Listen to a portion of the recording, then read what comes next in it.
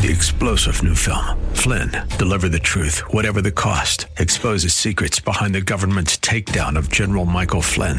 Flynn knew what the intel world had been up to. He ordered the first audit of the use of contractors. This set off alarm bells. He told the truth. He was the most dangerous person for Donald Trump to hire. They had to get rid of Flynn. Flynn, deliver the truth, whatever the cost. Available now. Watch it today. Go to salemnow.com. salemnow.com.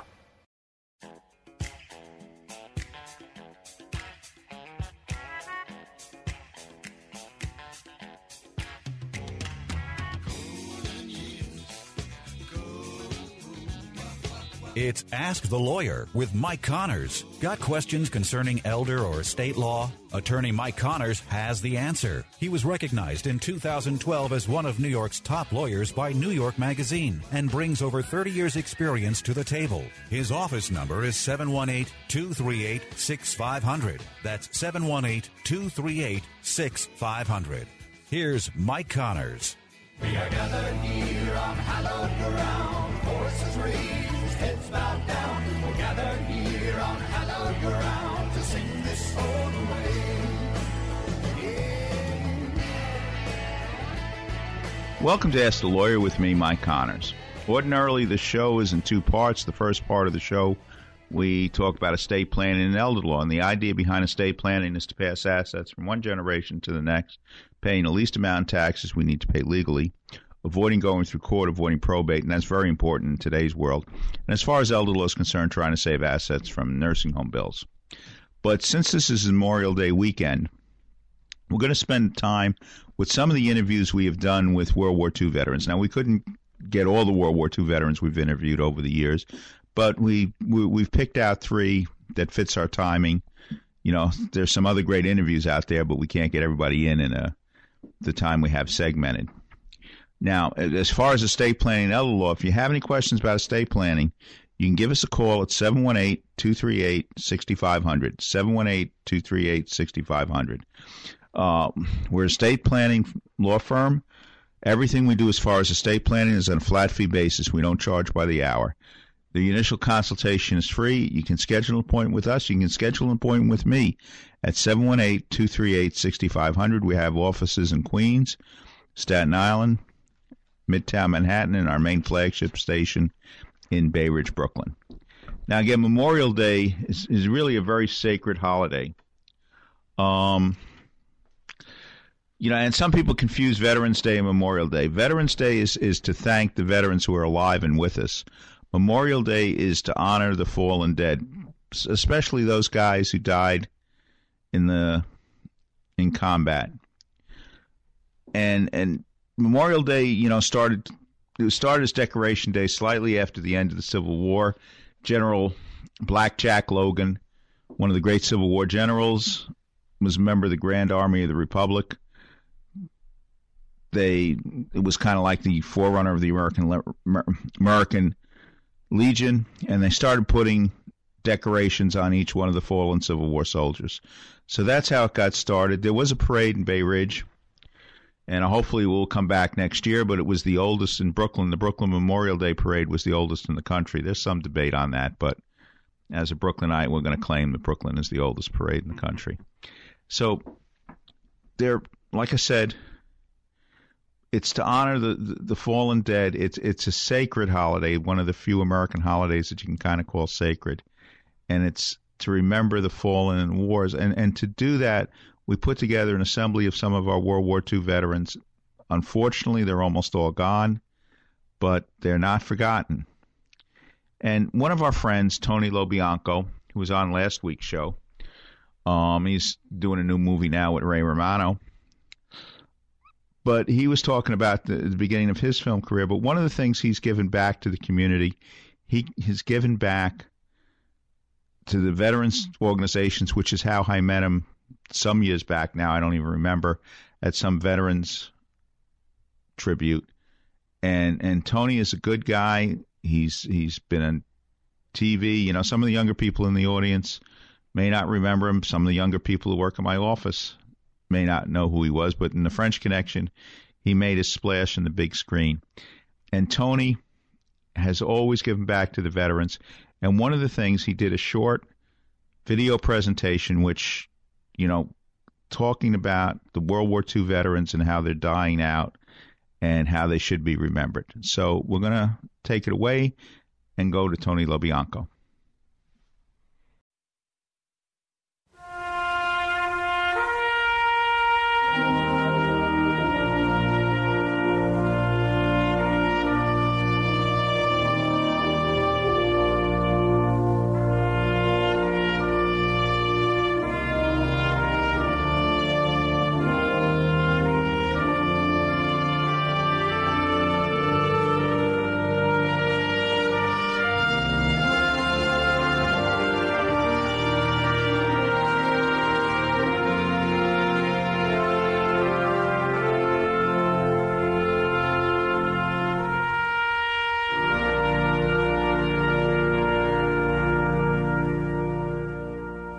He was getting old and paunchy, and his hair was falling fast. And he sat around the Legion telling stories of the past, of a war that he had fought in, and the deeds that he had done, in his exploits with his buddies. They were heroes, every one. And though sometimes to his neighbors his tales became a joke, all his Legion buddies listened, for they knew whereof he spoke. But we'll hear his tales no longer, for old Bill has passed away. The world's a little poorer, for a soldier died today. He will not be mourned by many, just his children and his wife, for he lived an ordinary and quite uneventful life. He held a job and raised a family, quietly going his own way. And the world won't note his passing, though a soldier died today. When politicians leave this earth, their bodies lie in state, while thousands note their passing and proclaim that they were great. Papers tell their whole life stories from the time that they were young. But the passing of a soldier goes unnoticed and unsung. Is the greatest contribution to the welfare of our land a guy who breaks his promise and cons his fellow man? Or the ordinary fellow who in times of war and strife goes off to serve his country and offers up his life? A politician's stipend and the style in which he lives are sometimes disproportionate to the service that he gives, while the ordinary soldier who has offered up his all is paid off with a medal and perhaps a pension, small.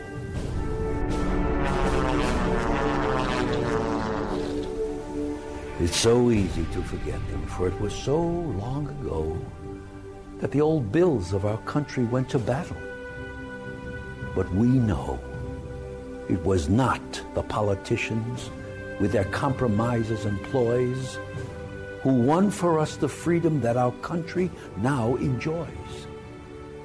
Should you find yourself in danger with your enemies at hand, would you want a politician with his ever-shifting stand?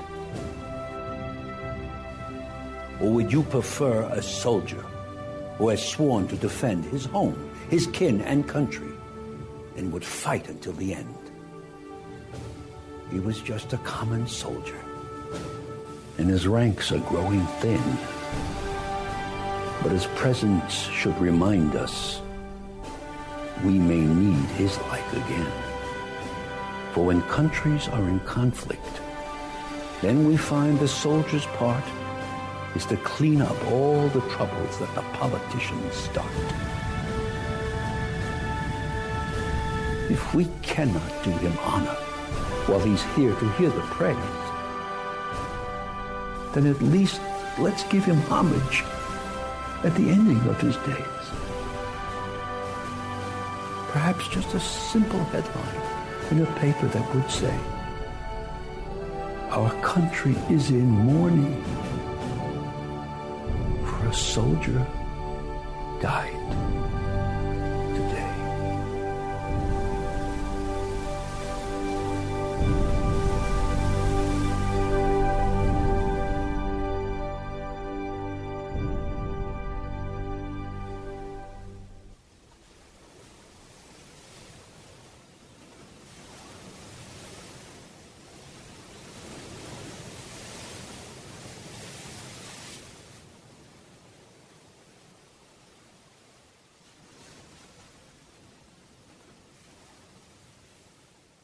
Thanks again to Tony LoBianco.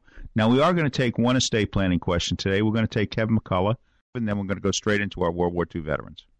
Take it away, Kevin. Hi, Kevin McCullough. Always promise you that you're going to get a real question answered from one Mike Connors of Connors and Sullivan. And, Mike, this week's question comes from Pauline. She said, "Dear Mr. Connors, my mother has a lot of credit card debt. Am I responsible for paying it when she dies?" Mike Connors. Well, the short answer is no. You're not responsible for your mother's credit card debt when she dies unless you co-sign the cards. Now, if your mother, this is one of the reasons you want to avoid probate. If your mother has an estate that goes through court, then the credit card companies put a claim in against the estate. And then not that you would be paying it, but your mother's estate would be paying it. And that's one of the reasons, too, at the end we try to avoid probate, because sometimes his claims are legitimate, but sometimes they're not. You're better off avoiding them. Okay. Well, that seems pretty simple, and it is kind of amazing how easily these things can get mixed up. And if you're thinking, well, no big deal, she's dead, I won't be held responsible for it, they miss that little that little note that you made mention of. Well, if it goes to probate. She owns the house. The house is in her name alone when she dies. Well, they can put a lien on the house, in effect. Yeah. So you got to, friends, here's what you got to do. You got to call Connors and Sullivan. You got to have them look at your situation, make sure you're set up properly for not only your untimely passing, but those that are coming behind you. You want to make sure you plan properly in advance. Here's the number to call their office and get your consultation today, 718-238-6500, 718-238-6500. And then be listening, because Mike Connors will answer more questions from you on his broadcast coming up Saturday morning at 8 o'clock on AM 570 and FM 102.3 The Mission, and Sunday morning starting at 11 on AM 970 The Answer. Mike Connors, thank you so much. Thank you, Kevin. If you're a homeowner age 62 or older and are finding it hard to pay off debt, or how about enjoying your retirement years with less stress? A government-insured reverse mortgage may be the answer, or might be the perfect solution for you and your family. Hi, this is Frank Melia, a certified mortgage planner. I've been a mortgage specialist for over 20 years, and I've helped countless homeowners all over the tri-state area tap into a little or a lot of their home equity so they can use it right now. This past October, the federal government made changes to the reverse mortgage loan program. Give me a call now so our office can show you how these changes affect how much money you receive and how the annual mortgage insurance costs have decreased. My job is to help you find the best solutions for your retirement goals. I do this by educating homeowners with straightforward information and answers. It's free to call and speak with me, Frank Melia, to determine if this FHA program might be able to help you and your loved ones now. Call and speak with me right now. I'll answer your questions and help you decide if a reverse mortgage is right for you and your family. Make the call now, 888-943-2646. Or try me on the internet at www.quanticbank.com/FMelia. Once again, call 888-943-2646, and you could be on your way to a stress-free retirement. Frank Melia, NMLS number 62591. All loans provided by Quantic Bank, NMLS number 403503. With me right now is one of our veterans from Brooklyn, Ray Hughes. Brooklyn resident. Did you live in Brooklyn when the war I was started? born in Brooklyn. Where were you in 1942? In 1942, I signed up with the U.S. Navy, thanks to my mother allowing me to go finally after I threatened to run away if she didn't sign me in. How old were you then in 42? Just 19, coming up on 19 when I signed in March. Okay, and what was your first ship assignment?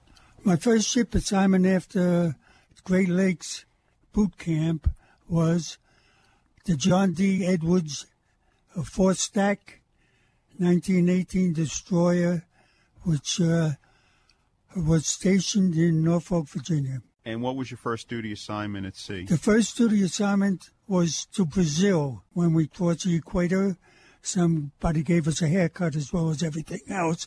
But that was our first assignment, was Brazil. After that, we went to Africa. And did you see any action in Africa? Well, in Africa, our first trip to Bizerte, Oran, in Africa, we were tied up alongside the oil wells, caves full of oil, when a Dutch freighter tried to turn around during a German air raid and go back out the channel and couldn't make it and rammed us right at the torpedo tubes to put a hole in the side of the ship and turn the torpedo tubes almost 80 degrees. Now, was that a Dutch ship that was under Nazi control, or was no? That was a Dutch ship coming into the harbor. It happened to get caught in the air raid with the rest of us, and one of the seamen tried to put a fender over the side to stop the Dutch ship. When the boatswain grabbed him and brought him forward, so that he almost fainted when he saw what happened to the torpedo tubes. And then did something happen with the torpedo tubes? Yes, well, they had to take them out after quite a job, and we had to go back to Norfolk for repairs. After they finished the repairs, we went to Puerto Rico, where we got sunburns.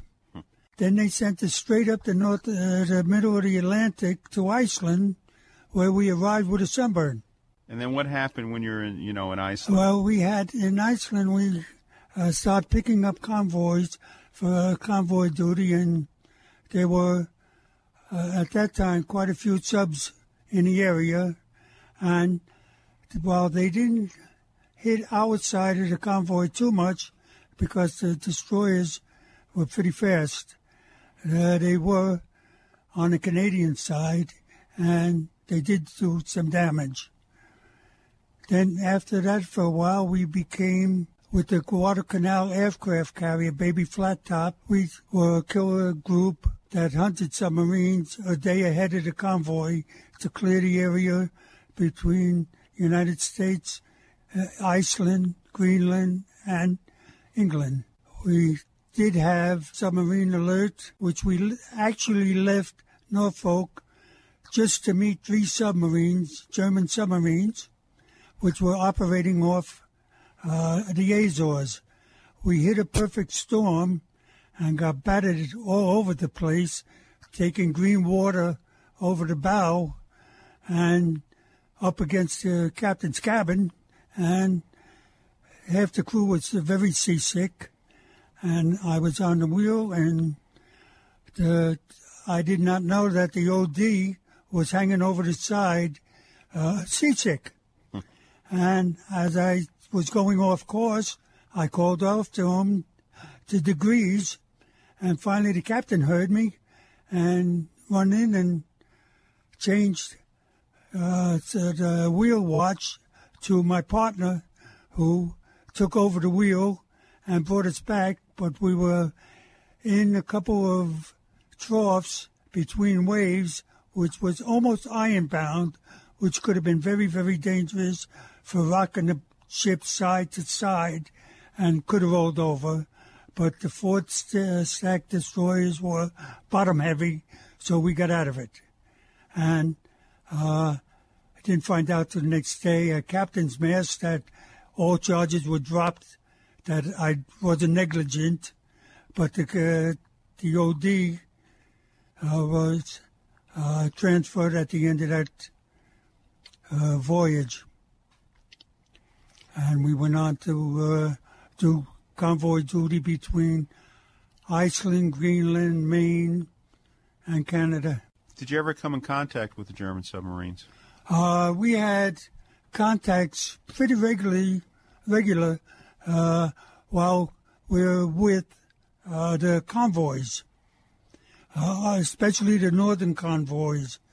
They were prone to more German attacks there, but they did avoid as much as possible the Navy destroyers as opposed to the Canadian small clipper ships, as we called them. They were smaller ships that had depth charges aboard. But we went through the convoys many times. And then we were transferred, after that, we were transferred down to the Panama Canal, where we had to watch for anything coming in toward the Panama Canal and going out to try to recover parts and ships that were torpedoed. We went through the canal because there was also somebody operating on the Balboa side. So we went through, and when we went through, they operated on the Atlantic side. So twice we went through the canal, and then they put us on operating with American submarines off the Panama Canal on the Pacific side, and as it so happened, they were firing torpedoes underneath us, dummy torpedoes, but they were firing them underneath us, and our torpedoes at that time were not the greatest. So one happened to be porpoising and decided to hit the side of the ship. Had it been maybe 20 feet further to the stern, toward the stern, it would have landed in the fire room, the forward fire room, which was under a full head of steam, but it landed in the bow and put a hole in the bow. And being that we were still attached to Norfolk, we had to take and wait for plates to come down from Norfolk through the canal and come put them on our ship to bring it back to get repaired. In the meantime, we had some of the greatest beach parties, and I even learned to fish, enjoy fishing. Okay, getting back to the incident that happened with the Dutch ship, I think you told me once about how boatswain saved the life of somebody. Can you go through that story? Yes, this young, when we first went aboard, there was a bunch of us, were just the closest thing to apprentice seamen. I myself had gone to gunnery school, so I was a striker for first-class seaman striker for gunner's mate.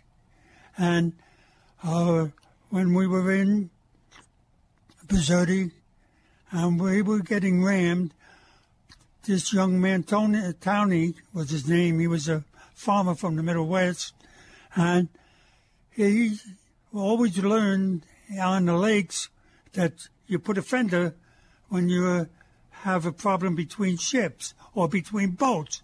And his idea as a seaman was to put a fender between a gigantic freighter coming at us and the torpedo tubes.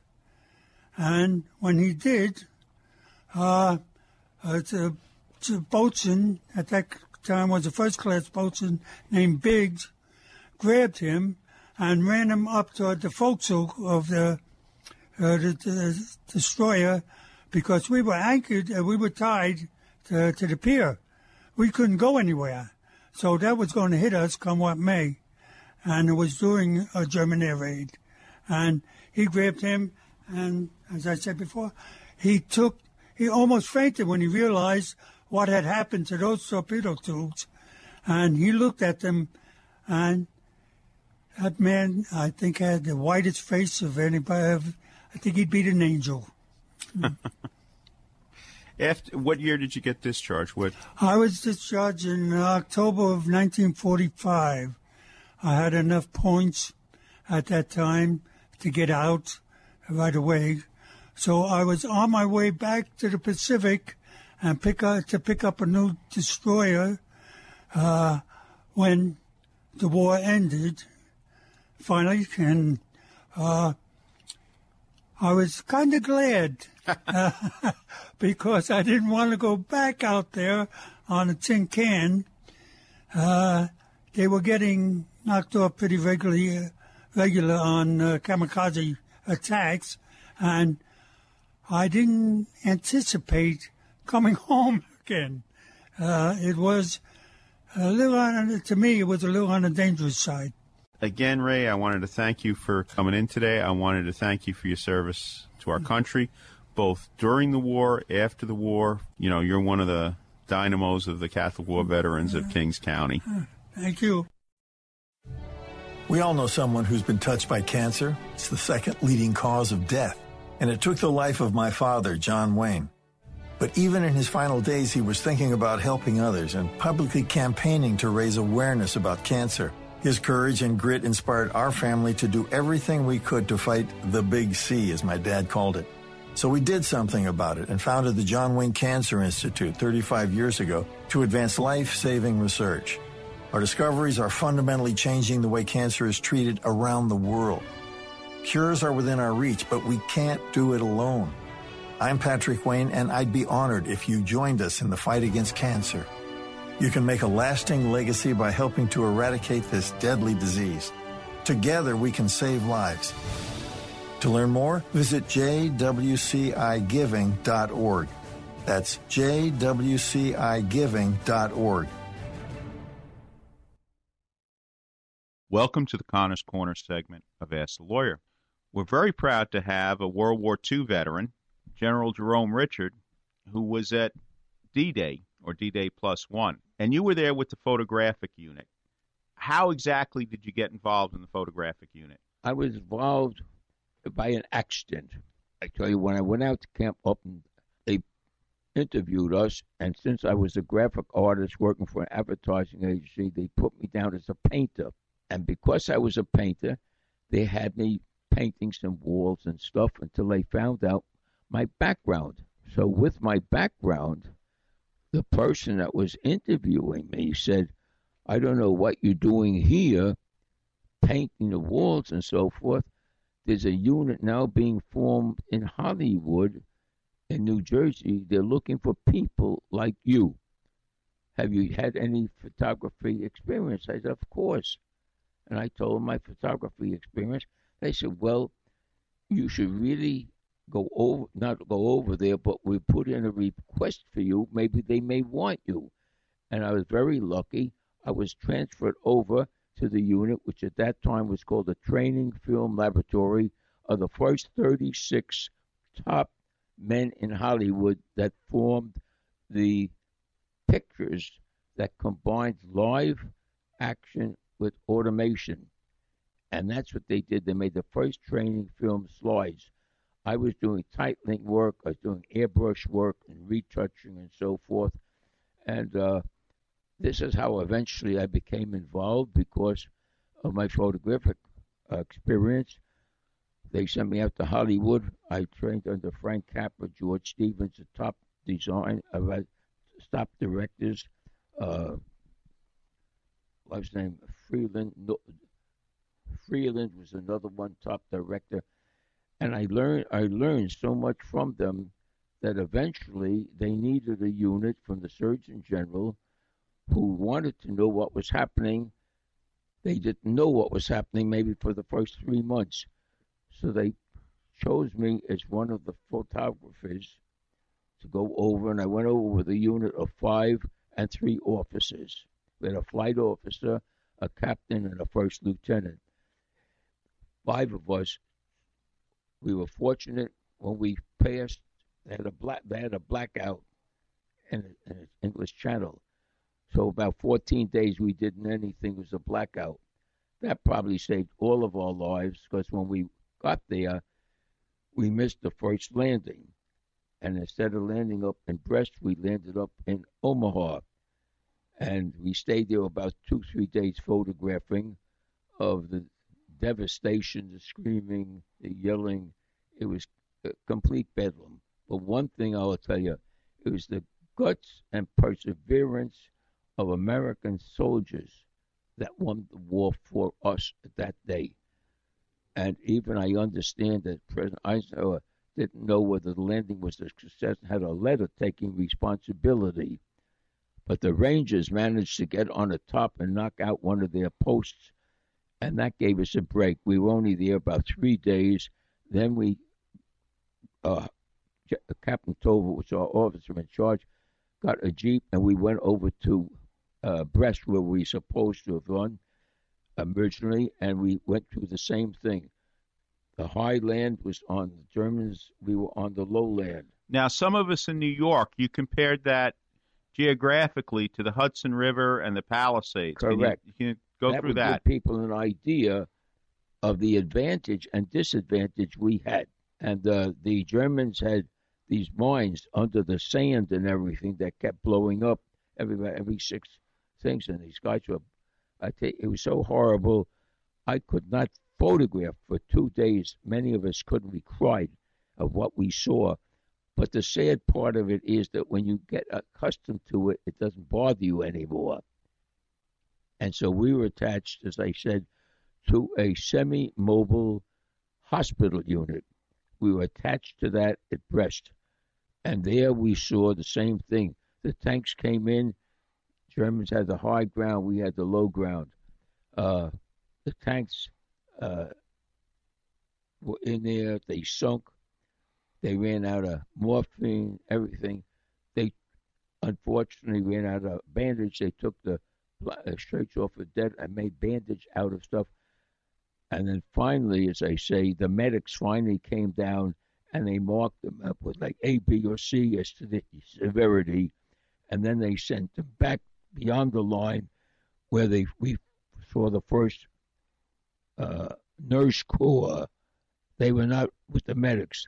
They were there to help them, the wounded, take care of them, do the semi-operation. We took care of all their operating rooms on the field, and that all of us were sent back to the Surgeon General so he would get a visual report of the care of wounded. This is basically what we did. What was your observation of the nurses that were involved? They were angels of mercy.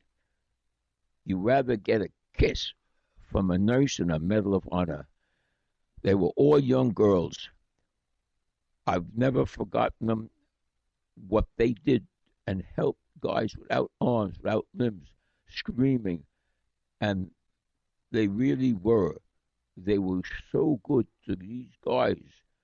I don't know where they could have stood up what they did, but unfortunately, our job was not completed because when we came home, we photographed the wounded coming down. Unfortunately, a lot of the nurses landed up at Pilgrim State Hospital. Unfortunately, that was the crazy house, as they called it. They cracked, and that's where they were. They may be about 90 years old, and I'm sure no one cared about them anymore. And I felt so bad when we went down there. That was part of our assignment to follow up. That I felt so bad that some of these young girls would land up that way, as well as the men. We're just past the end of World War II. VJ Day was just a little while ago. Where were you on VJ Day? Do you remember? Yes, absolutely. I was sitting in the Paramount Theater when all of a sudden the lights went on. Paramount Theater where? In New York City. New York City, okay. And the lights went on, and there was an announcement, all those that are in the armed forces to return to the base immediately. At that time, you got into a taxi cab. They took us to Fort Monmouth. And then I reported to the Training Film Laboratory, and I was connected with them for the rest of the war. Okay, but on the day the war ended, VJ Day, where were you? We were in Times Square photographing. Well, that's a good place to be. Yeah, in fact, that's one of the few pictures that I have taken of me photographing the big crowds. Yeah, we did everything that we could do that would represent what our mission was. And what did you do after the war? I got a job with an advertising agency. And eventually, I I had tough bosses, but every boss got me a better job, and eventually I formed an advertising agency myself. Okay, and one final question. What's your date of birth? How old are you? Age of the dinosaurs, July 20th, 1917. 1917. In fact, I'm 98. I cannot believe in 2 years I'll be 100.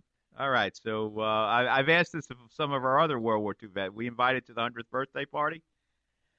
My brother gave me a surprise birthday party. I wasn't supposed to know, but my Secret Service man told me about it. Yeah, so he had a couple of people, and he surprised me with a birthday party. All right, well, very good. Thank you for your service. Thank you for sharing your stories with the audience here. Let's hope we're around for the 100th birthday party. I have the original autographs of the 36 men that probably all passed away that started from Hollywood. I made their design for them, and they all autographed it for me. I asked them if they may like it for their archives or something, but they said no, so I still have it. Well, very good. Keep that for the next generation. Well, I tell you again, God's been very good to me. I've been a very lucky guy, and I'm here, and I'm still breathing. That's all we can ask for. Do you have somewhere to sleep? Did you eat today? Are you making ends meet? For thousands of New Yorkers, the answer is no. For children and youth, adults, seniors, people struggling with addiction or mental illness, and for the isolated, Catholic Charities of Brooklyn and Queens is there. With 160 programs and more than 4,500 units of affordable housing, Catholic Charities is one of the largest multi-service charitable organizations in the nation. We help change lives and build communities. If you or someone you know needs assistance, call 718-722-6001 or visit ccbq.org. I'm in a good place in my life. And I'm energized by new adventures. I've got friends to laugh with. And a good relationship. But even though I'm kind of comfortable, I sometimes wonder, is there something more? Could God in church be what you're looking for? Come and see at CatholicsComeHome.com. We're in our segment tonight where we're talking to some World War II veterans. And right now is with me is John Cangelosi, a World War II veteran. First, tell me, where were you on December 7th, 1941? December 7th, I was still at home. I was only 18 years old, and I was waiting to be inducted because my parents wouldn't let me volunteer. So where were you when you first heard about the news? Well, I heard it like everybody else. It was all over the news, and I wasn't able to enlist because my mother and father were very strict. Even though we had a large family, they wouldn't let me enlist. So I waited until I was drafted. And then when did you actually enter the service? I went into the service in 1943. I went into the service, and even though I was drafted, it was I don't know how much time I have, but I went to the 39 Whitehall Induction Center, and as we were walking around with a sheet of paper, completely nude, the fellow behind me told me, he said, "How did you get into the Navy?" I couldn't believe it because he had stamped Navy on my papers, which would have been better for me. But I promised my mother that I would not definitely go into the Navy because she had such fear about the water. So I went to a warrant officer there, a young man, and I told him that I promised my mother. So he understood. He took the paper and he stamped Army on it, and that was the beginning of my new career. I understand one time you told me a story about the landing at Marseille. Oh, yes. We were, this is in France now. We're in France. And we were in a farmhouse, and I was up in the attic. Usually the Germans are always indoors, and we're out attacking. But this time we were in a house, and the captain came up to me and said, "What's going on, Joe?" And I'm looking out an attic window. And I said, "Well, it's pretty quiet now, but..." Oh, wait, I said, "Here come 8 GIs in German raincoats." A lot of GIs preferred the German raincoats because they were made of rubber, not plastic. But as I was saying, there were 8 German soldiers. There were 8 GIs in German raincoats. I heard them talking. One raised his arm and he started speaking in German. And I said, "Oh my God, they're not GIs, they're German." So we fired out the window, and the captain said they want to surround us because they had a machine gun on the right, and these soldiers were trying to surround us. So he called for artillery fire, and it was it was the best thing or the worst thing to do because something hit us right where we were standing in our attic. we got a heavy shell right on our roof, and with all the concussion and all the cordite smell and the burning and whatever was happening, we had a hole in the side of the roof that's about maybe 15, 20, 30 feet long in circle. Not only did it hit the roof, but it hit the same hole that was on the roof was where we were standing. Luckily, the concussion hit. When it did hit, it just heaved me to the wall, and I slid down like an omelet. And I looked at myself. I didn't have any wounds at all, just concussion. And as the smoke cleared, I looked, and the fellow standing next to me, he was gone. And I saw a hole in the floor. I crawled over to the edge of the floor, and I saw him spread-eagled on the bed below. He went right to another room down below. And then it dawned on me that with all the confusion, usually when they fire one shell, usually they follow 2 or 3 rounds. So I saw the hole in I saw the stairway. So I literally dove down the stairway to avoid the other shells.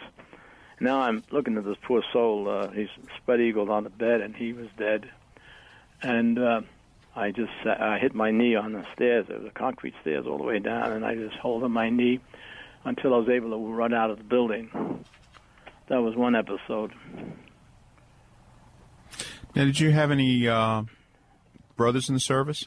Oh, yes. I had a brother in the service, and he actually didn't have to go. He had a military deferment because we had 9 in our family, and he could have stayed home, and I told him, please stay home because the family has to survive. There'll be no financing if he goes in. But he was so humiliated. When he would be on a bus, everybody ridiculed him and say, why aren't you in the service? So he couldn't take it no more, so he enlisted.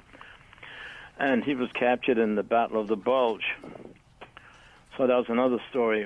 When he was captured, the Battle of the Bulge, the Red Cross, because I was a surviving son, they plucked me out of the... But this is way after all the experience I went through. We were up almost to the German border by that time, and they plucked me out and they sent me home. But I went through a lot before that had happened. My mother thought we were told he was missing in action, but when we were home, a very interesting thing happened. We had moved. We weren't able to stay in the same house we were in. We had to move to another house, and the mailman was so nice. He had a card from Stalag 4B, which is a German prison camp, and he was nice enough to bring it to where we were living now. And I told my mother, he's alive, he's a prisoner, and he was not missing in action anymore. We knew where he was, and by that time the war was almost to a close, and he came home safely, and he still had shrapnel in him from the service that he put in. That was removed at Fort Dix, New Jersey. And then by that time, the war ended in Germany, and they were preparing to send me to the Pacific. But that is a quick episode between going in and going out, because I went through a lot of experience through France and Italy before this happened. And what did you do after the war? I saw so much killing and fighting and human misbehavior. I just couldn't tolerate. So luckily, the UN was being formed, and I told my wife, this is very nice. Here's a peaceful organization. I would like to work for something like that. When I was finding myself in such horrible situations, my buddy and I, searching for German tanks, they gave us a big radio called a 300 radio, and we carried this on our back. We alternated. We were two little guys, and we had this heavy radio on our back, and they just told us to get on the road. And so we did. We went to look for German tanks. This is in France. And as we were walking on this road, straight road, and we were looking for tracks and looking for any signs of tanks, and we kept walking toward enemy territory. We were probably in enemy territory. I said, all of a sudden I noticed something that he didn't notice. And I said, do you see something peculiar as we're walking? He said, no. I said, take a good look. And he didn't see it. I had to point it out. All the trees that were on either side of the banks were bent outward. And then I looked at the base of the tree. They were all scraped. All the barks were scraped fresh. In other words, we weren't looking for tank tracks on the road. They were so big, they were riding the banks of the road, bending the trees outward. So I knew we were close to the tank. So we kept going very carefully until we went to a valley. We were up in the mountains. And there they were, maybe about 15 or 30 tanks down below, just sitting there. So we did our job. And we were running back now to report it. We did give the coordinates on the radio. And we're heading back. It was pitch black. We don't know where the hell we were. We just know we were heading south. And I said, well, we may. I found a wire. Usually they had a lot of wires, telephone wires. And I said, I'm following this wire. It either take us to a German CP or an American CP. I don't care at this point. We're running down the mountain with this radio on the back. Our knees are all skinned. Our pants are all ripped. And I followed this wire, and I went to a little shack. And sure enough, luckily it was American. There was an American in there. And we told him we're reporting ourselves, and we'd like to get some transportation back to our units. And I got very annoyed at what I had to witness.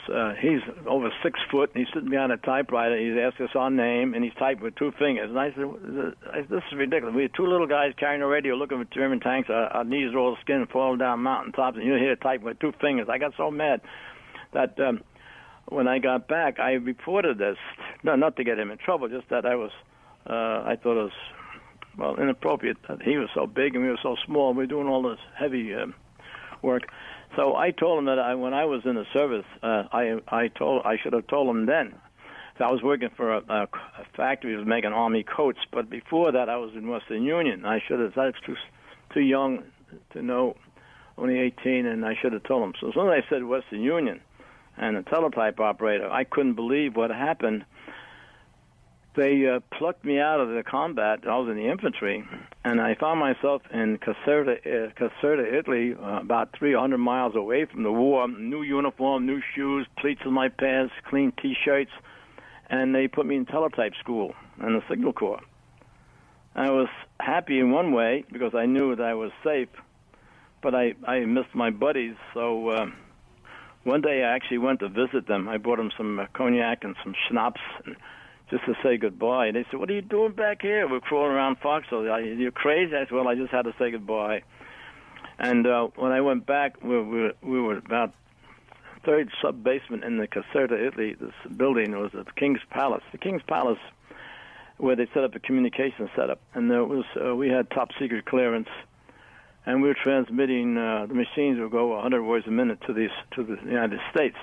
So getting back to the UN, when I went back, they knew I was in communication, and they looking for people that in teletype also had clearance. I had top-secret clearance. They took me immediately into the State Department. I was working for the United States mission to the United Nations. And that was a whole new experience for me because I met one of my bosses was, I started out with Henry Cabot Lodge. And then I had Adlai Stevenson, and I had Nixon, Nixon was the president, but my boss was President Bush, number 1, not number 2, but President Bush, number one, and had a wonderful experience there in the diplomatic corps. And where are you living today? I'm in Belrose, Queens. I retired from the State Department, and I had a wonderful career in the service. Luckily, I survived that, and I had a wonderful career with the State Department of the United Nations. Now, how old are you today, Joe? I can't believe this. I'm 89, and thank God I'm in good health. I was brought here for a purpose. God bless you. Thank you for all you've done for your family and for your country. We'll be talking to you again someday, I think.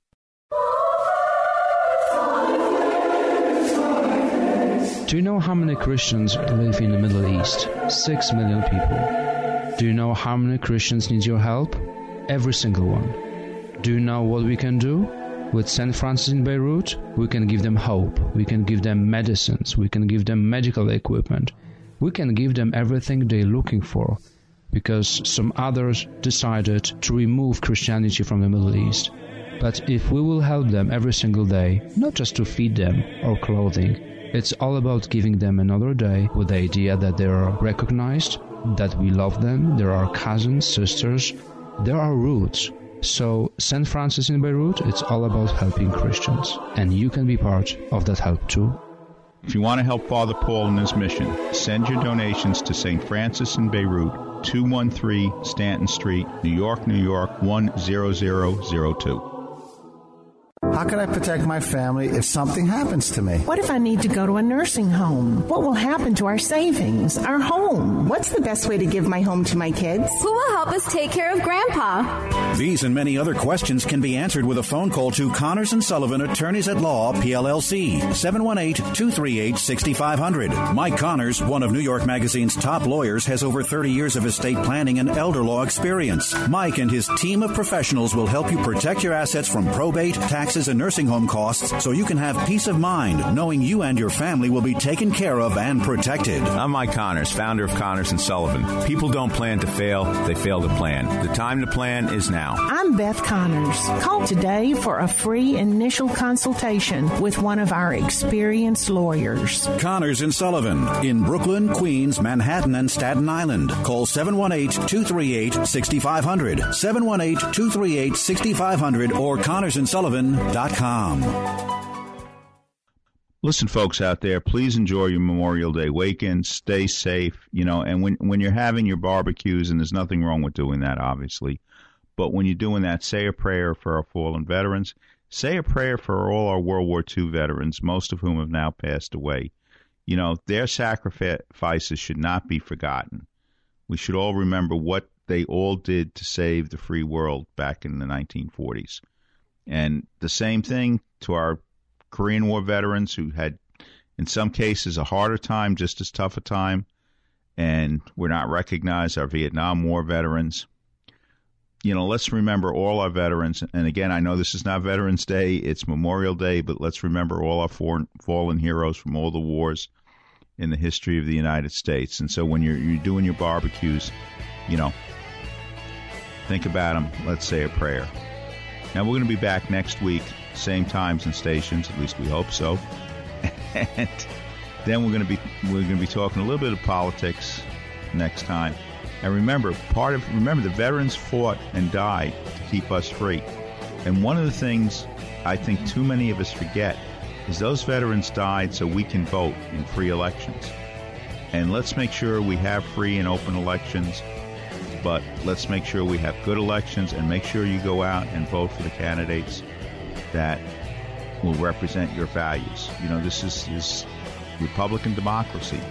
You have to vote to make it work. And even if some sides may take unfair advantage of the situation, we still have to do the best part we can. So again, stay safe. Enjoy the Memorial Day weekend. We'll see you next week. To sing this soul away. We are gathered here on hallowed ground, voices raised, heads bowed down. We're gathered here on hallowed ground to sing this soul away. We are gathered here on hallowed ground, voices raised, heads bowed down. We're gathered here on hallowed ground to sing this soul away.